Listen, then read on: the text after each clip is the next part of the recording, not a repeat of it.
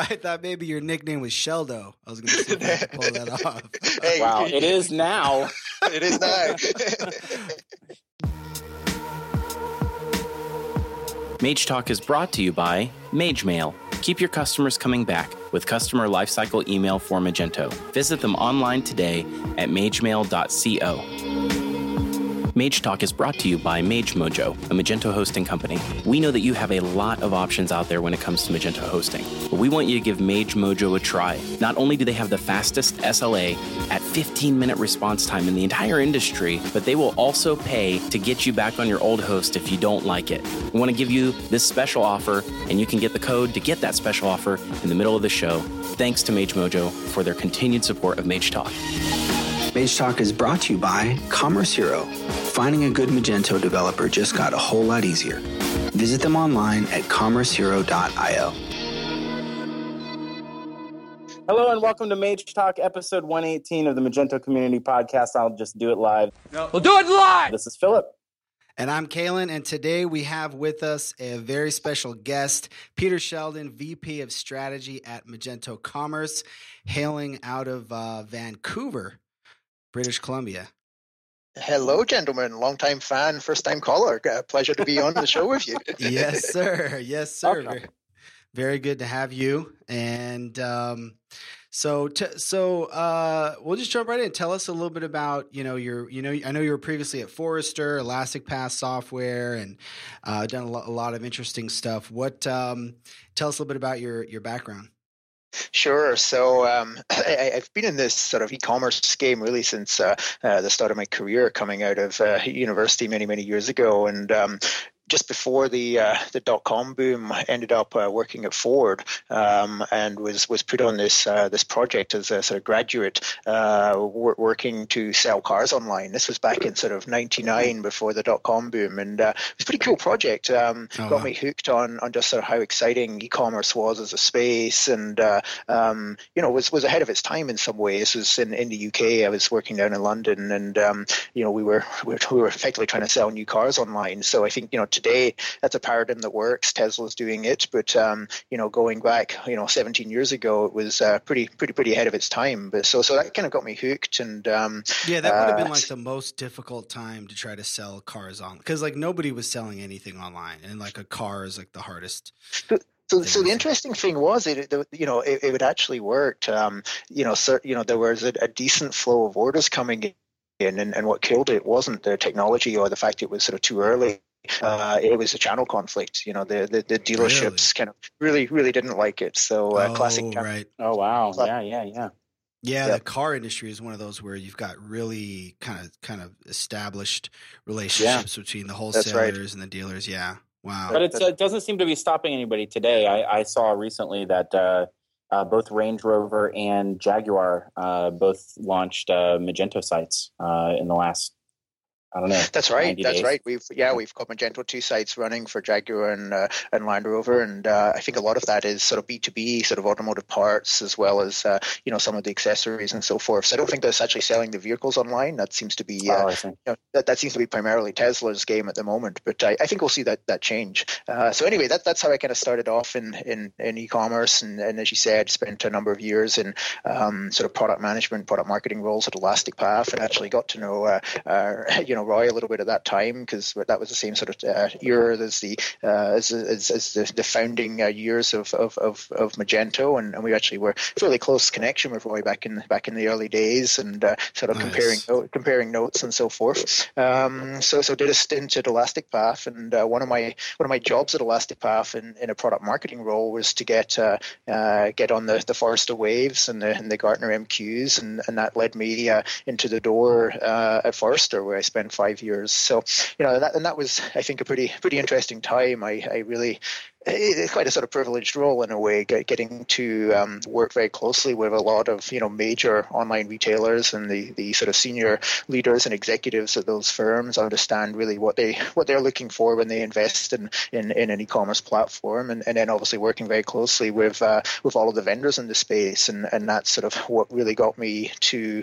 know the what was, I guess, during that year was the eBay and Magento teams, and that sort of over, I think, the period of 5 years, got to know the team there very well, and ultimately, just I guess a year and a bit ago, resulted in a call from Mark Lavelle wondering if I wanted to come and join Magento, and that's really the story. Nice. Wow. By the way, sorry to jump around it. You must know Jason Billingsley?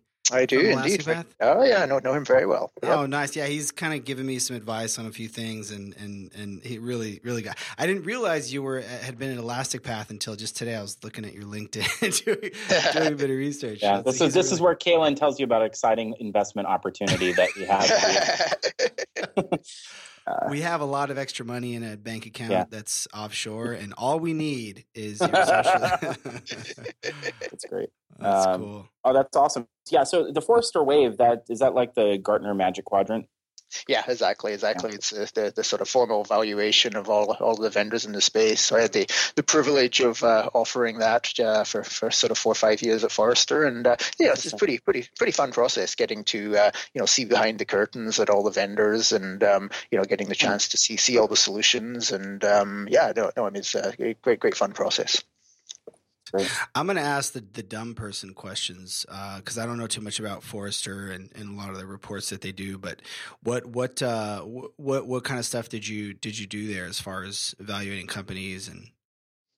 Yeah, I mean, my role was entirely based on the e-commerce platforms. So in terms of the vendors that we used to put on the e-commerce platform wave, it was obviously Magento and IBM and Oracle and Hybris and Demandware. It tended to focus on sort of more of the larger enterprise players. You got to remember that Forrester is a subscription service. They sell research seats typically to sort of fairly senior leaders at leading companies. So right. It tends to, a lot of the research is focused more on enterprise grade software, and really Forrester exists in a way to make life easier, I think, for senior leaders that are doing vendor selection processes and have multi-million-dollar budgets, and the wave process, I think, really sort of helps those leaders sleep at night, making sure that they're making the right decision.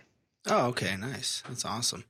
And then when you got the call from Lavelle, what was it about Magento that you liked and made you enjoy? Well, I mean, I'd always been fascinated by Magento. I think knowing and fact back in the early days and the sort of following the crazy trajectory that Magento had been on, I'd always I think from a Forrester perspective, been a little concerned around Magento's home inside of eBay and what that meant. And I think when I became aware that Magento was spinning out of eBay, that really sort of lit the light bulb for me as wow, this is going to be a great thing for Magento. And then when I got the call from Mark wondering if I wanted to be part of that, it was I think it's perfect timing for me. I'd been at Forrester for 5 years, fantastic time, fantastic experience, but it was becoming perhaps a little sort of academic, and having the opportunity to be part of Magento and sort of the next phase in Magento's life in this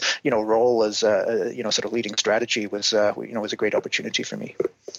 Oh, that's great. Awesome. We I think I was in a bar with a bunch of people during that season when Magento 2 was when they were ramping up the dev on Magento 2, and they were trying to get community feedback. And so we were all together in Austin, and I remember when eBay Enterprise actually placed on Magic Quadrant for the first time. I forget what, you would probably know what exactly they placed for, but it was a really big celebration. They were very excited about the prospect of being seen as a serious contender in the marketplace. And I think nobody really understands how much work goes into to what it takes to prove your worth to a company like Forrester or Gartner, right? It takes a tremendous amount of work and transparency, right? It does, and it's funny. I'm now on the other side of the fence. Both Forrester and Gartner are refreshing those research documents for for this year for 2017, and it's a considerable amount of work. We spend many hours and days with them doing demos and strategy presentations, and then it's a considerable investment. Making sure that we present all of the facts to them and that they fully understand what today is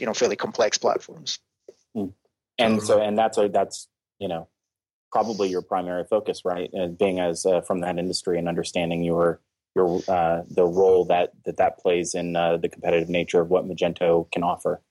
That's right. Yeah, I mean, I've certainly been very actively involved in the process. Yeah. Nice. And in terms of your role at Magento, what was that line from The Office? What is it you do here? Yeah. What does the strategy guy do? That's right.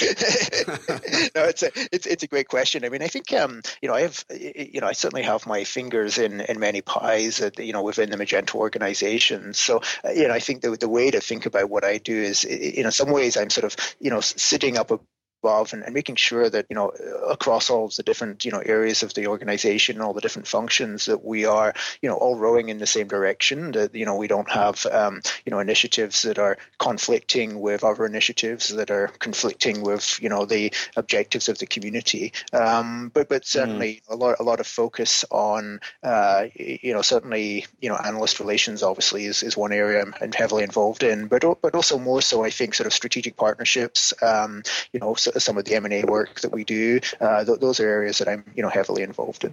I know Kaylin's very excited to ask you a very specific question about the M&A. Well, you just mentioned M&A. Me and Phil had interviewed the Bluefoot guys and everything. And were you pretty involved in that process? I was indeed, absolutely, yeah. And I think it was funny. Obviously, they were obviously sort of biting their tongue a little bit when talking to you. Yeah, I did twist their arm a bit. I said, "Why aren't you guys sponsoring on Mage Talk?" Well, we don't want to be too successful. I was like, "Oh, okay." Our bank account is way too big right now. No, that's cool. I think that was very sort of exciting acquisition for Magento. It's I think that's what makes Magento as an ecosystem so unique and differentiated, is the fact that we have this massive ecosystem. We'll talk about this in a minute about the white paper, but the innovation the ecosystem churns out is just it's exceptional, but also it gives us as the corporate sort of entity of Magento this great opportunity to buy innovation, which any company can do, but we can buy innovation that was built exclusively for us on our platform, on our architecture, using our technology, and that's unique. There's no other competitor has that ability. So it's great for us. I think it's great for the platform that we have that opportunity to buy great sort of leading disruptive innovations like Bluefoot. Totally. Well, Bluefoot's great and all, and I love Bluefoot, and it gets a lot of love because I think it's one of those things that it enriches a lot of people's lives, and specifically the merchant who wants to be able to handle a lot of that visual component in themselves. But if I have to put I could tell there was a butt coming. There is a butt. So there's always a butt with me. I have a very large butt. The most exciting acquisition, and I didn't give it enough love, but the most exciting acquisition in the last year is the RJ Metrics acquisition, because if you see what Magento Business Intelligence is capable of doing, which that's what it's called now, if you see what that's capable of doing, I think it provides as much, if not more, business value to a merchant as something like a Bluefoot, which would make my life nicer. But the business insight and the ability to have the sort of data and business intelligence tools that you get through that acquisition, it's a big deal. It's hard to put a price tag on that. It is. No, I mean that's been a fantastic acquisition.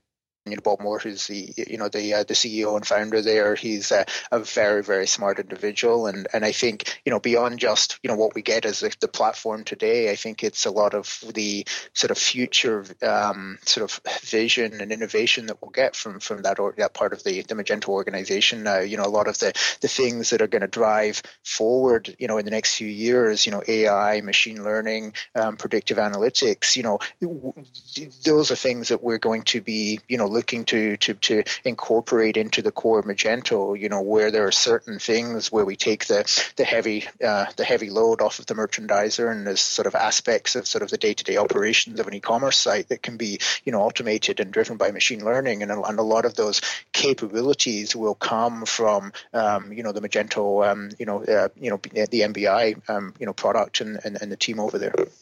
I thought it was called Magento Analytics. Was that? It was. Yes, we did a recent rebranding from Magento Analytics to Magento Business Intelligence. And I think it was really sort of a little bit of an internal realization that really it is a BI platform rather than an analytics platform. Oh, it's cool. not competing in the market with GA or other analytics solutions. It sort of complements them. It's much more of a holistic, BI platform that lets you do sort of deep, cohort analysis and, integrate with all your other backend systems. I think that's what's really cool about MBI is you can integrate it into your finance systems and your ERP as well as obviously into Magento. Yeah, my first blush when you say Magento Analytics, it really dumbed down the value of what it was. And no offense to anybody that made that decision. I think it has a very analytical component to it in displaying web metrics, but the things like customer lifetime value tracking, that sort of thing, is much more on the business intelligence side. So I think it's a good pivot. And then were you also involved in that whole process with that acquisition as well? I was as well. Yeah. There's within the sort of the whole strategy and growth team, there's a whole set of us who been focused on these things. There's a whole team, Kaylin. It's not just Peter. I know it's not just me. I think he's the main man. I'm getting the distinct impression. I mean Sheldo. I meant to call him Sheldo. Just happened. We can't disclose the Skype handle, but that may have come from the Skype handle. But you just did. What about this Adobe thing? I don't totally understand the Adobe thing. I think a lot of people don't. The Adobe partnership on the content side of things. What's the deal with that? Yeah, that's pretty easy to explain. So it's not just Adobe. There's two new strategic partnerships that we have. One with Adobe and the other with Acquia. And Acquia, I think it's for those who don't know, Acquia is really the commercial arm of Drupal. So a lot of sort of larger enterprise organizations, government orgs, etc., who use Drupal actually engage with Acquia to sort of provide all of the hosting and support and services around managing a large complex Drupal installation. Mm-hmm. So why this all came around is I think as Magento, you guys have discussed many times on the podcast, it's a very diverse market for Magento, from sort of the small smaller merchants right up to large right. global conglomerates. But I think when you look at the higher end of the food chain, the larger kind of conglomerates, they have pretty demanding requirements specifically around CMS. So you look at something like a Bluefoot, which really changes the game for Magento. It's still not enough for a big, corporate, entity. They're for complex workflow approvals. They're looking for really rich sort of personalization capabilities that they can sort of integrate into all their existing systems and give very personalized experiences. They certainly want the sort of WYSIWYG drag and drop, like giving 100% control to the marketer merchandiser to build landing pages and campaigns and so forth. Mm-hmm. So there's a whole sort of another tier or level of sort of governance that goes around maintaining, I think, a very complex corporate, website that has e-commerce as part of it. And so certainly with what I saw sort of larger accounts and deals, we see, a lot of demand for using Magento in this what the industry is calling a headless state, where Magento sits there as a sort of service layer. We can call it sometimes, I think, commerce as a service. And the nice thing with Magento 2, with the so far improved REST-based services, that we can actually do this now. I think in the Magento 1 world it was very hard to do. With Magento 2, Magento can sit in a headless service where it's not in a headless state. We're not serving any HTML. We're just exposing all of the product catalog and the offers and the promotions and the checkout process through REST calls, and let a sort of enterprise CMS engine like Acquia or Adobe actually power the HTML of the site. So that's the premise behind it. And certainly I think we're seeing a lot of joint success with both of those partners right out of the gate in terms of our ability to compete in larger enterprise deals against some of our sort of bigger top 4 competitors. Mm-hmm. That maybe without these partnerships we wouldn't have been there. We wouldn't have been invited to the table. Mm-hmm, mm-hmm. And so in terms of the relationship, like with Adobe, is it it's a partnership? So like, is there what exactly? What exactly is the nature? It's not Man, an don't acquisition, go obviously. easy on Peter. We got to ask him all the hard questions. My lord. No, you hit the nail on the head. It's a strategic partnership. There's an opportunity for us to bring them into Magento opportunities where perhaps we would struggle to close the deal sort of with our native CMS capabilities, and by bringing Adobe in, we have a better shot at the deal, and vice versa. There's the opportunity. I think both Acquia and Adobe are in a situation where they don't have an in-house native e-commerce capability, and so they are dependent on partners like Magento when they need to, check the e-commerce checkboxes on an RFP. So, Right. I think it's in both of these, it's very sort of mutual benefit. We bring them into deals, they bring us into deals. Got it. That's really interesting. And by the way, I know we wanted to get into the IDC study, which we are, but it just says you're such a wealth of knowledge that I find myself wanting to go. He's taking every opportunity that he has had for the last year to hammer somebody at Magento. I feel like this is we've led you into a trap, and we're going to get in trouble. That's okay. That's okay. The Peter's far too smart to be led into a trap by us. It's a trap. Have you, in terms of the API kind of API first e-commerce, there's this I think it's a really small startup or something called Molten that I noticed recently. I think it's kind of a really small player startup, but I was curious if you'd seen that. They seem to be doing it. Yeah, heard of them. I mean, to be honest, there's actually about half a dozen of these, what I would call small commerce as a service players, where they are purely providing sort of a REST-based set of microservices, and I think there's certainly some within the industry that kind of are very big on microservices. The fact that you can consume a discrete service like a tax service or just a pricing service, and I think Magento's not quite there yet. I wouldn't say that we have a sort of pure microservices architecture, but certainly the ability for us to operate in a completely headless manner. And then it's not just, for integrating with a CMS. If you're building a native, iOS app, or you want to integrate, for a social platform, there's many, many scenarios, sort of, what we call, multi-channel, omni-channel scenarios today where, there is another platform that's delivering the end experience that the shopper consumer interacts with. And Magento is just providing a set of services around pricing and offers and promotions and catalog. And so I think we'll see more and more scenarios where Magento is installed as a service layer, and that's fine. I think there's it's not going to be there's still the vast majority of our deals and projects will be where Magento is delivering the experience as well. But I think we can play on both sides of the fence. Yeah. Awesome. And I think that's what made some of those interesting proof of concepts available and so easily demoed was like the Alexa integration in Magento.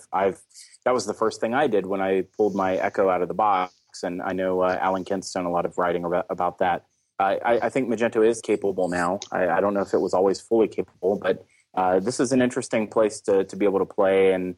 But there's room in the market, right, Peter? There's room in the market for everybody. There's always a particular segment of the market that's going to either have a niche or have a specialty that Magento may not be able to service as well as someone else, right? And I think historically there's maybe, folk within the ecosystem that, looked at this somewhat negatively and said, well, hey, if you're taking a head away from Magento and Magento isn't rendering the experience, then are you devaluing Magento? And I think that, that for me, isn't a valid argument. I think, it's just the realities of the complexity of the environment that we live in today, and the fact that Magento can still deliver a huge amount of value being in a headless state, I think is just credit to, the flexibility and agility of the platform. Totally. So jumping into the IDC study a little bit. This is a study that you guys are gonna release in full a little bit down the road, but we'll dip into a few things. But there's a study that you guys had done kind of on the whole Magento ecosystem and economy, and we'll jump into a little bit. But could you tell us a little bit about that study? Yeah, absolutely. I think it came out of a little bit of sort of internal frustration that, coming out of eBay, that Magento, historically hasn't, fully understood the scale and size of the ecosystem, and we wanted to sort of formalize a little bit, in part maybe so we can sort of, stroke our own ego, but I think it's very important for, all of our, SIs and solution partners to sort of understand just how massive the ecosystem is. And so we've always done sort of back of the napkin sort of estimates. We used to get, we've gotten, data from some of our payment partners like PayPal and others in the past that, allowed us to sort of guess as to, some of the size of the ecosystem. But we wanted to formalize this. I mean, we're not a SaaS vendor like some of our partners. We can't just, go into our, our database and have all the answers. The vast majority of Magento, user base is on premise, and we don't have access today to a lot of the data we would love to have access to. And that's where, platforms like MBI will help with that in the future. But we wanted to do a formal study. And I think, the reason we brought IDC in is I think it brings a lot more credibility when you have an external party do this type of study for you and, bring proper research methodologies to bear versus, hey, Magento's just making all these claims, from some kind of internal survey. Magento says they do $5 trillion of business. Yeah, I think that's exactly the kind of problem we've had in the past is, sort of claims that, look good on paper, but, didn't hold up to the metal. Nice. Oh, interesting. That's I've been trying to find a country with a GDP smaller than Magento's own opportunity. So I'm you're almost the size of like Malia. Or, we are. Yeah. We should actually name a country after Magento. Maybe we should buy an island or something. But I recommend Mallorca. I know there was a developer paradise out there one year. That's really cool. And so then, so what were some of the highlights of the study? Yeah, I think a couple of things. We'd always in the past known that the Magento merchant base processed more than 50 billion of GMV a year. We never really were able to pinpoint just how much higher it was. I think we always knew it was higher. And what's come out of the study is that, today, at the end of 2016, it's actually, 100 billion, and it's growing very, very rapidly.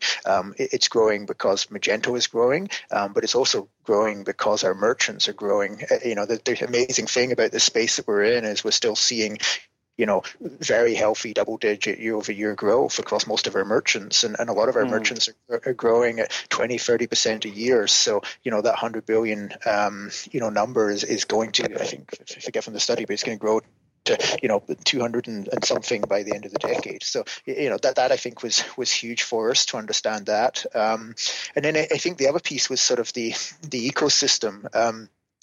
We as Magento are just a small sort of sliver of the pie. If you think about the revenues that are earned by the ecosystem, that's all the system integrators, the technology partners, the hosting providers, all of these firms. And then we identified that there's about 3,900 of them who, have a significant revenue stream supporting Magento merchants in whatever manner that is. And we, calculated as part of the study that, that there's a $4.2 billion revenue number from that the ecosystem generates, annually, and that's just a staggering number. That Magento as this open source project, contributes to a $4.2 billion sort of economic activity around the globe. Mage Talk is brought to you by MageMail. MageMail is the triggered email app for Magento. Triggered email can increase your revenue from 8 to even 12%. MageMail is easy and risk-free to try out, and it comes with a free concierge onboarding service. So all you have to do is sit back and watch the orders start to roll in. You can start your risk-free trial today at magemail.co. Mage Talk is brought to you by MageMojo, a 360-degree customer support Magento hosting company. 360-degree customer support means every facet of your store is under support when you're at MageMojo. That's everything from the performance of your store to code-level support in the Magento core, and even patches will be applied by MageMojo on your behalf without your having to worry about a single thing. They have the fastest SLA in the entire Magento hosting realm, and they'll even give you money to switch back to your old host if you don't like them. I want you to try them out today at magemojo.com. That's magemojo.com/magetalk for a special offer. Mage Talk is brought to you by Commerce Hero. Have you ever had trouble finding a Magento developer, whether hiring in-house, looking for a freelancer, or trying to find an agency? We're solving exactly that problem by building a database of developers and agencies with rich profiles, including tags to indicate their specialties, projects they've worked on, endorsements from other developers, and ratings on work that's been completed. If you're interested in that, sign up for free at commercehero.io. It's incredible. It's incredible with open source, the way that the amount of economic activity can generate. On the transaction volume, did you guys look at that and go, man, if we had a percentage of transactions, some platform vendors charge a percentage of the transaction. Yeah, I mean, I think that's where. You look at some of our competitors who try to do that, but at the end of the day, Magento is successful because of the diversity of the ecosystem that we support, and you guys know this. There's literally hundreds of different payment gateways and payment methods that we support around the globe, and that's what makes Magento successful. Right. If Magento could set up a business where they take 0.02 cents, or they take the cents that are rounded off, like in Superman. That would be a great business to do.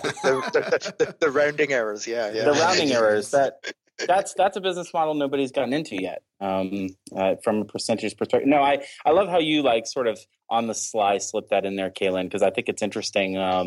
Some people would probably argue that Magento is charging a percentage of transactions on the enterprise sides now. I see it. I would characterize it differently, but Magento has its detractors like everybody else, right?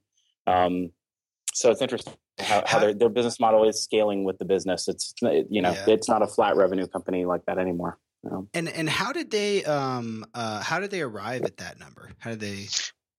Yeah, so I think there's a whole methodology that we went through with IDC here. So they did a survey of 322 Magento customers. That was across both the EE and CE base, and we also did a survey with over 50 of the partners, as well as sort of to add sort of the qualitative aspect to the quantitative aspect. Also, the IDC did sort of in-depth interviews with some of the merchants and partners. Mm-hmm. So then they sort of, correlate the results of what was a fairly, lengthy survey for both the partners and the merchants with a lot of their existing forecast data around how e-commerce is growing across all the different markets. And they have a lot, as an IT analyst firm, they have a lot of data and existing research on, spend on different, solution categories around sort of IT spend on infrastructure, on enterprise applications and so forth. So,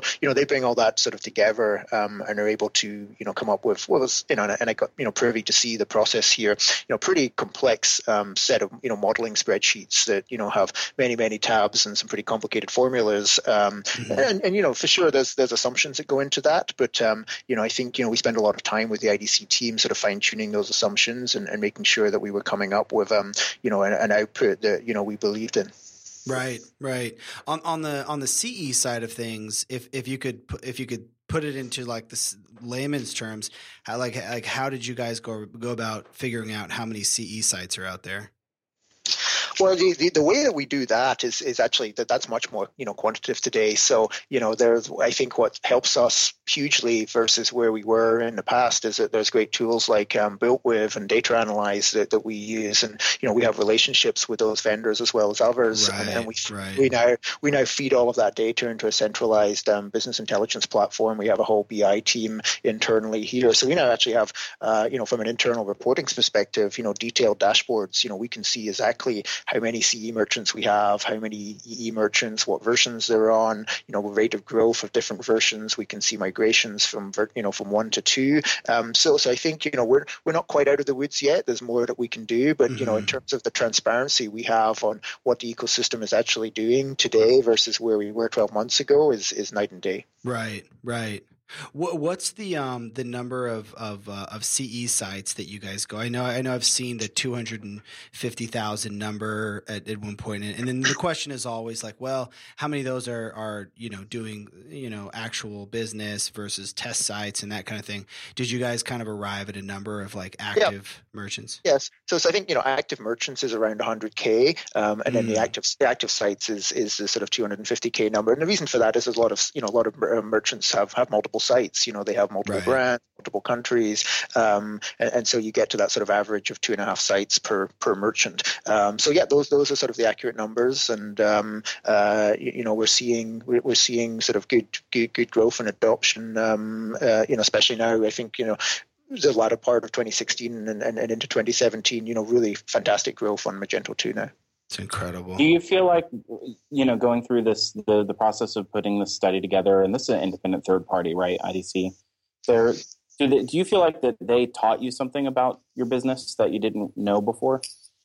Oh, yeah. I mean, I think, there's a lot of things that we perhaps had assumptions about that we now feel, much better about it. I'll give you an example is sort of, the split between B2C and B2B. So we track this at our sales org and our sales reps, they flag when they're talking to opportunities. So anything that we're selling, enterprise edition, we try and track whether we're selling it into a merchant that's going to be using it for B2B or B2C. Across the whole ecosystem, we really don't know. We can, unless we, most of the fun or annoying thing about B2B sites is they're always hidden behind a login. You can't find them. They don't get indexed by Google. It's really hard to know or see or play with a B2B site because you have to have it's locked behind a firewall. You have to have a username and password, and sometimes they're behind a VPN. So I think one really interesting thing for us, was the study. It showed that 62% of merchants use Magento exclusively for B2C. 8% use it today exclusively for B2B, but 30% use it for both B2B and B2C. And I think this is fascinating for us and very insightful in terms of how we drive the roadmap, that there are more and more merchants who, want to do both B2B and B2C from a single platform. We see this all the time with retailers who are running their direct-to-consumer store in Magento, but they've got the need to do sort of wholesale stores, employee stores, be able to allow small independent retail outlets to do B2B orders, and doing that from the same platform, with a common UX and a common catalog and so forth is drives a lot of efficiency for these merchants. So there really is a huge amount of demand for having a single platform that can do B2B and B2C. Mm-hmm. Are there any B2B merchants on like the smaller I always think of B2B as if you're a B2B commerce, you're probably a decent sized organization doing decent sales volume.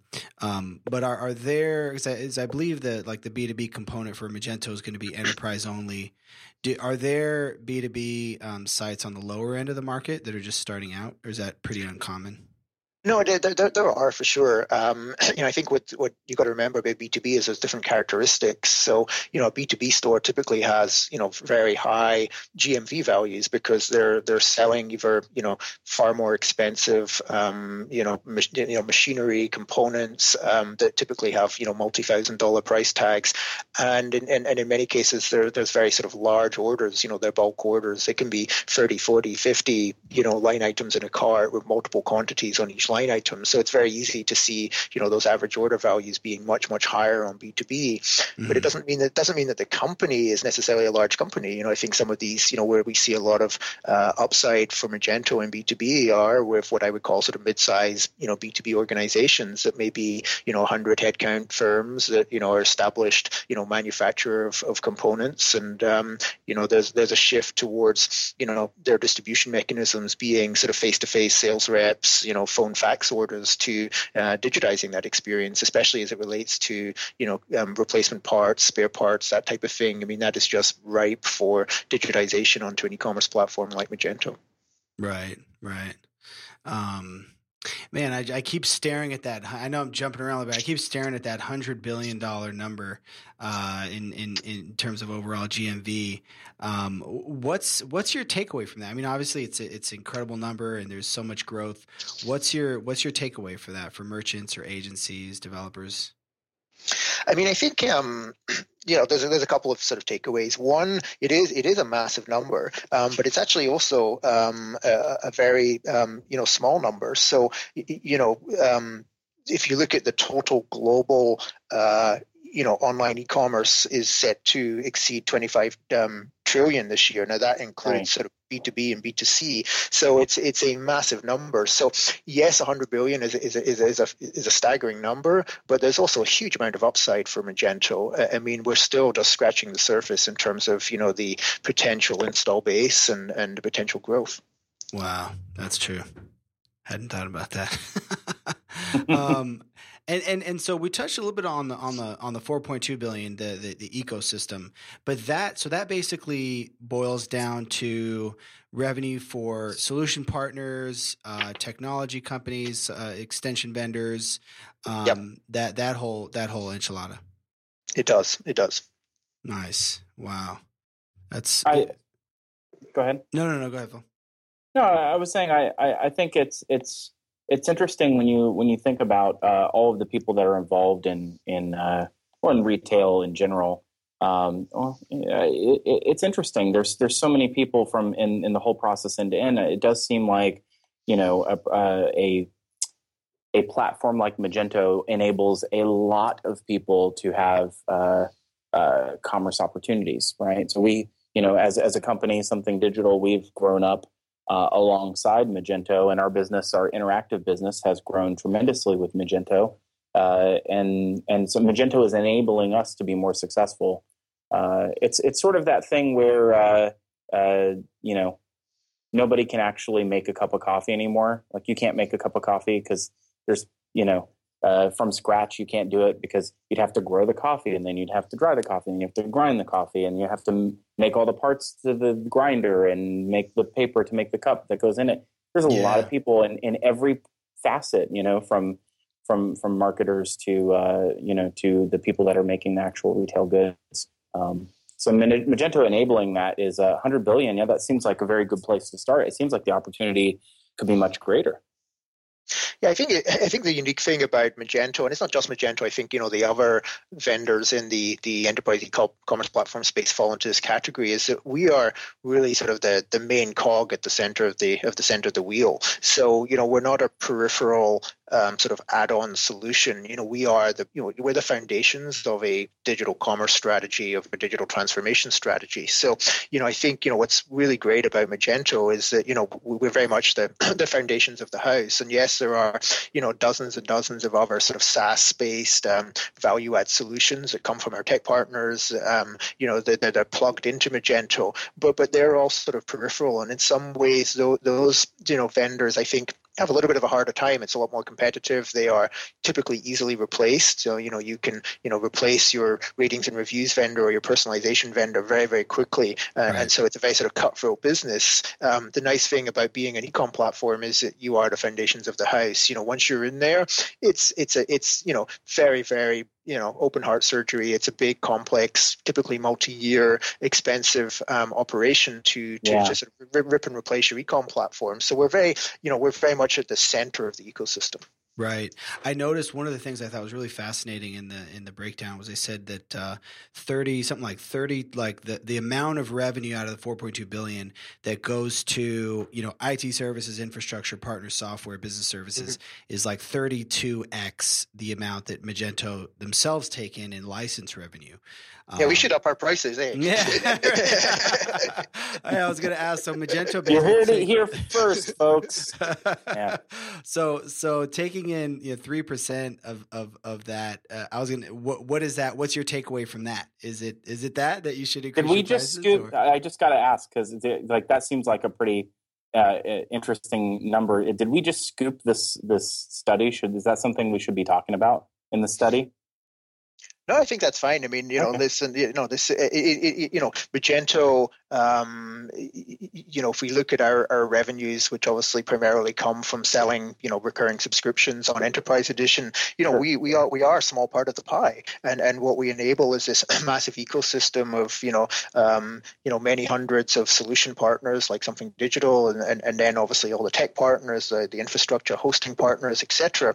And yes, I mean, the typical implementation phase of Magento can be anything from, free to 10 times the cost of licensing. And that's just for the implementation services. You look at sort of all of the infrastructure costs and then all of the spend. I mean, I think, we're very conscious that a typical merchant, can use as many as, 20 or 30 third-party, SaaS-based solutions that plug into Magento. You just need to look at your tag manager to see, all of the things that are injecting code into the HTML as the page is rendering, and those come from all kinds of walks of life, from marketing automation systems and personalization vendors and so forth. And the aggregate spend on all of these other third-party services can dwarf the licensing spend on Magento.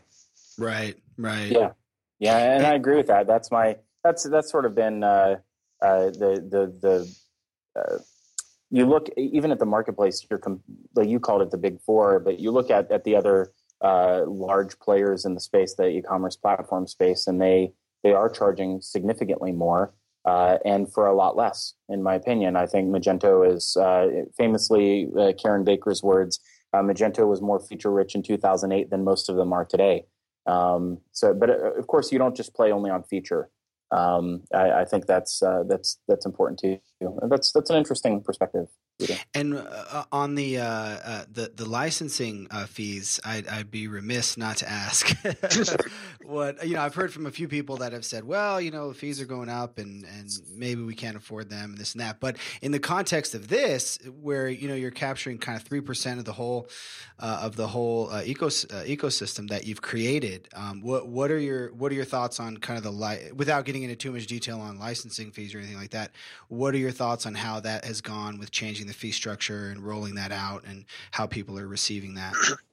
Yeah, I mean, obviously, a year ago we went through a fairly major, pricing change where we moved from a, per server based pricing model to what is today a GMV tier, flat annual fee pricing model. And I think, there are certainly some merchants that change is always, not always good. But I think, we've been very successful at, migrating, vast majority of the existing install base over to the new pricing model. I think it's about two ends of the segment. At the lower end, smaller merchants, they are very price sensitive. Right. They have sometimes thin margins. They have cash flow issues. So we have to be conscious not to overprice at the low end. I think consequently at the larger end, compared to the big four software vendors that we compete with, Magento is sometimes perceived as incredible value for money, and we I think as we've matured our sales organization and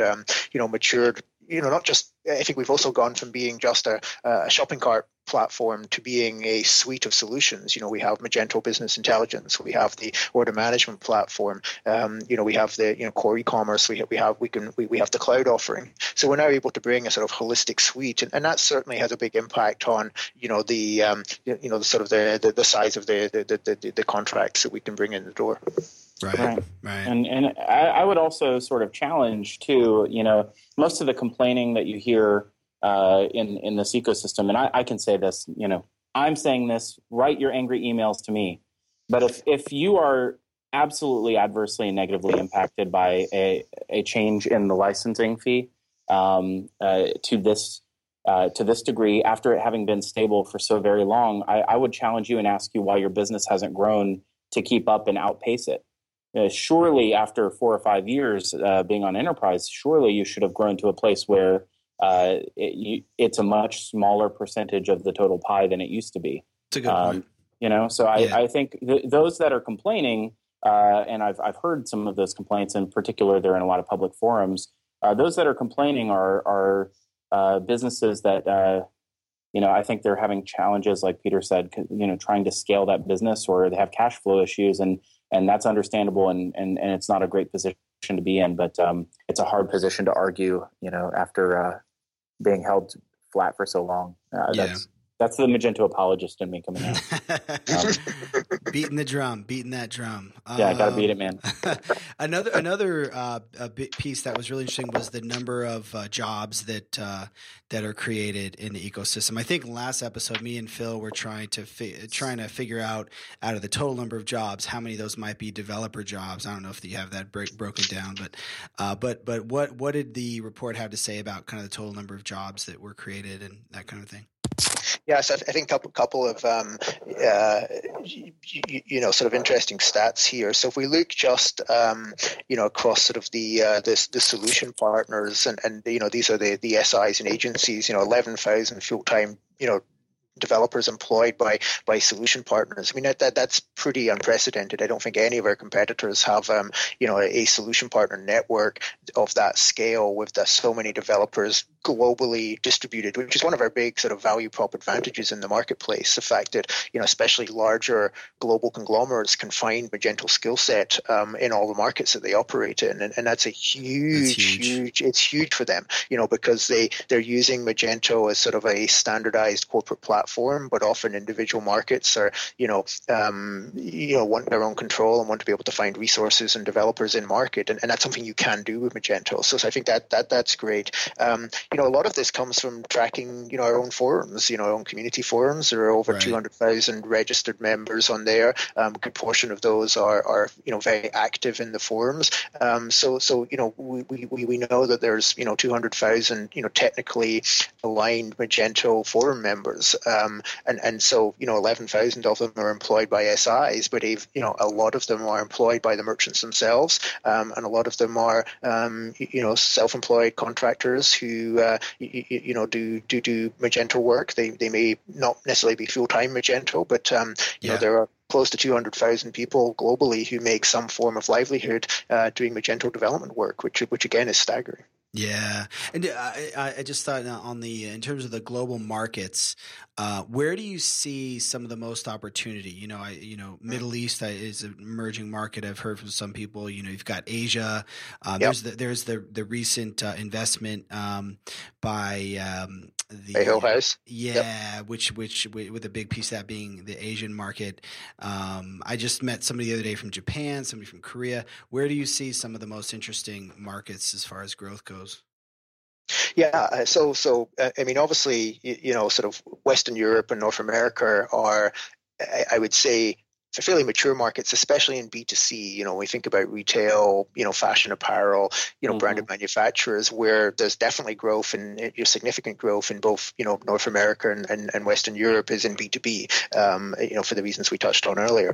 But if we look into emerging markets, I mean, certainly Latin America is very hot. A lot of investment in Brazil, Argentina, Chile, Mexico. If we look into APAC, ton of opportunity in sort of Korea, Singapore, Japan. Mainland China is obviously fascinating, but more challenges there. You have to have sort of joint venture relationships with in market mainland Chinese firms. It's quite often difficult to sort of operate from sort of from Hong Kong.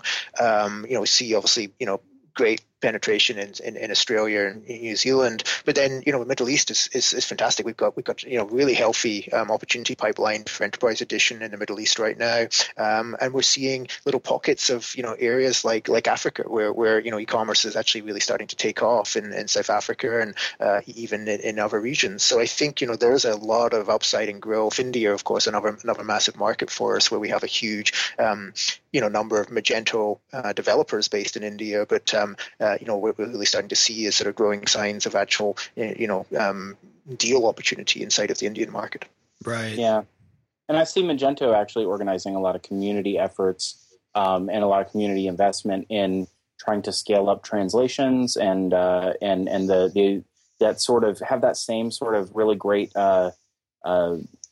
platform experience, both on the front end and the back end of the platform, that you get when you're an English-speaking person from North America, to bring that same experience to those other markets. It seems like that's a a big focus for the community right now. It is, and it's fantastic. I think if more than anything, that sort of for me embodies just the value of what the community brings to Magento is the ability for the community to get involved and create those language packs and do the translations. So perhaps in the past we've been almost sort of too dependent on the community there, but I think working together there's a lot that we can achieve, and that to your point around the investment from Hillhouse, some of that investment is certainly earmarked for expansion into APAC and other markets, and making sure that we have people on the ground in those markets, that we have localized collateral materials, and that we can effectively sell in those markets.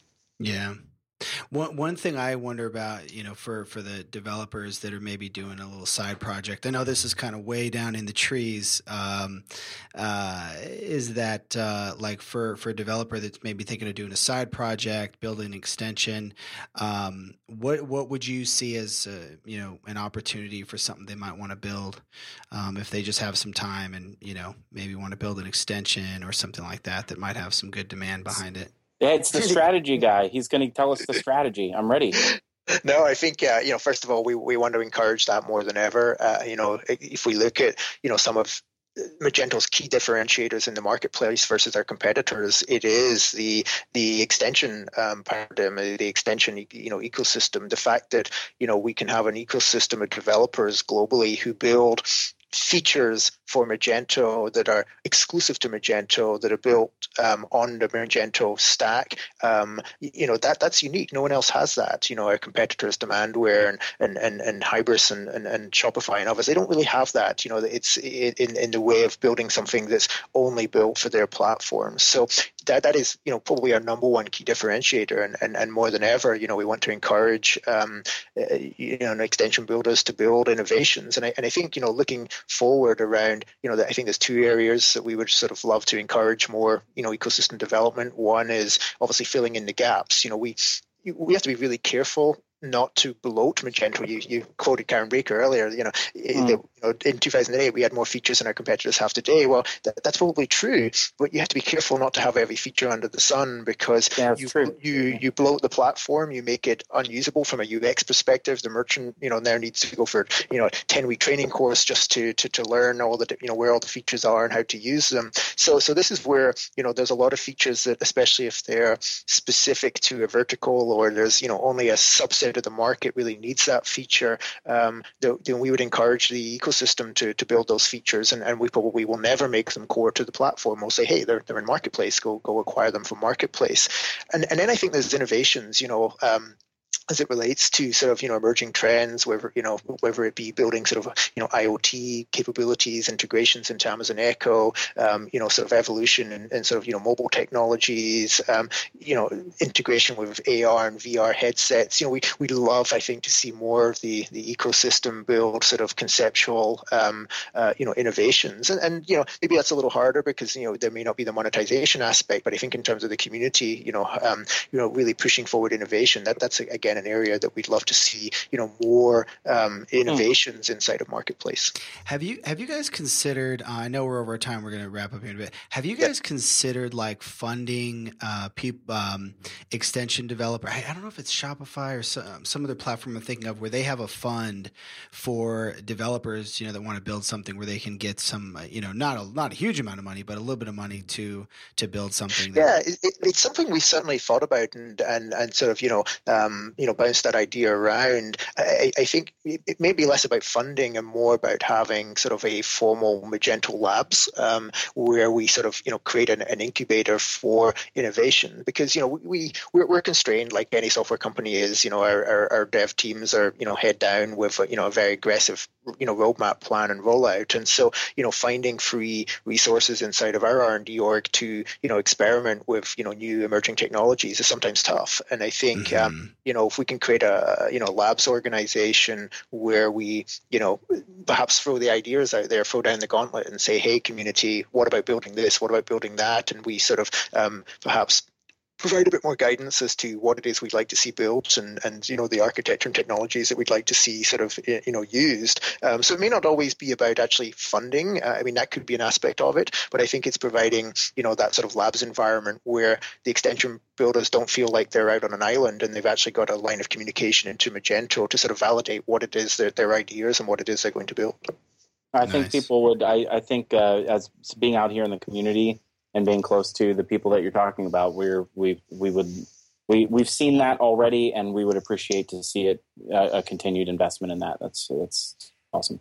All right, well, Peter Sheldon, you get the last word. I'm going to give you the last word today, and I'll give you a couple ideas. Anything more about the IDC study that you want us to take special note of when it lands? What date does it land?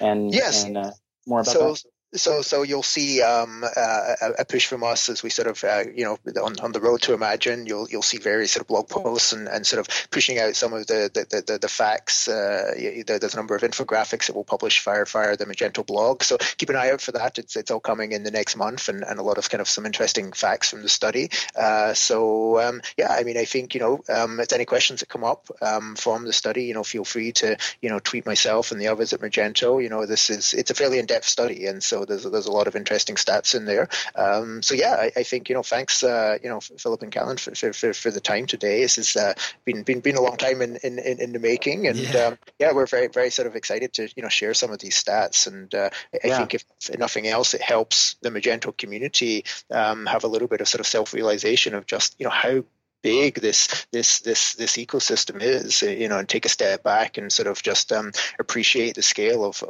what Magento is. Oh, absolutely. Thank you so much. Well, thank you so much. That's Sheldo, a.k.a. Peter Sheldon from VP of Strategy. I'm going to change my Twitter handle now. Peter is never going to speak to us ever again. I know.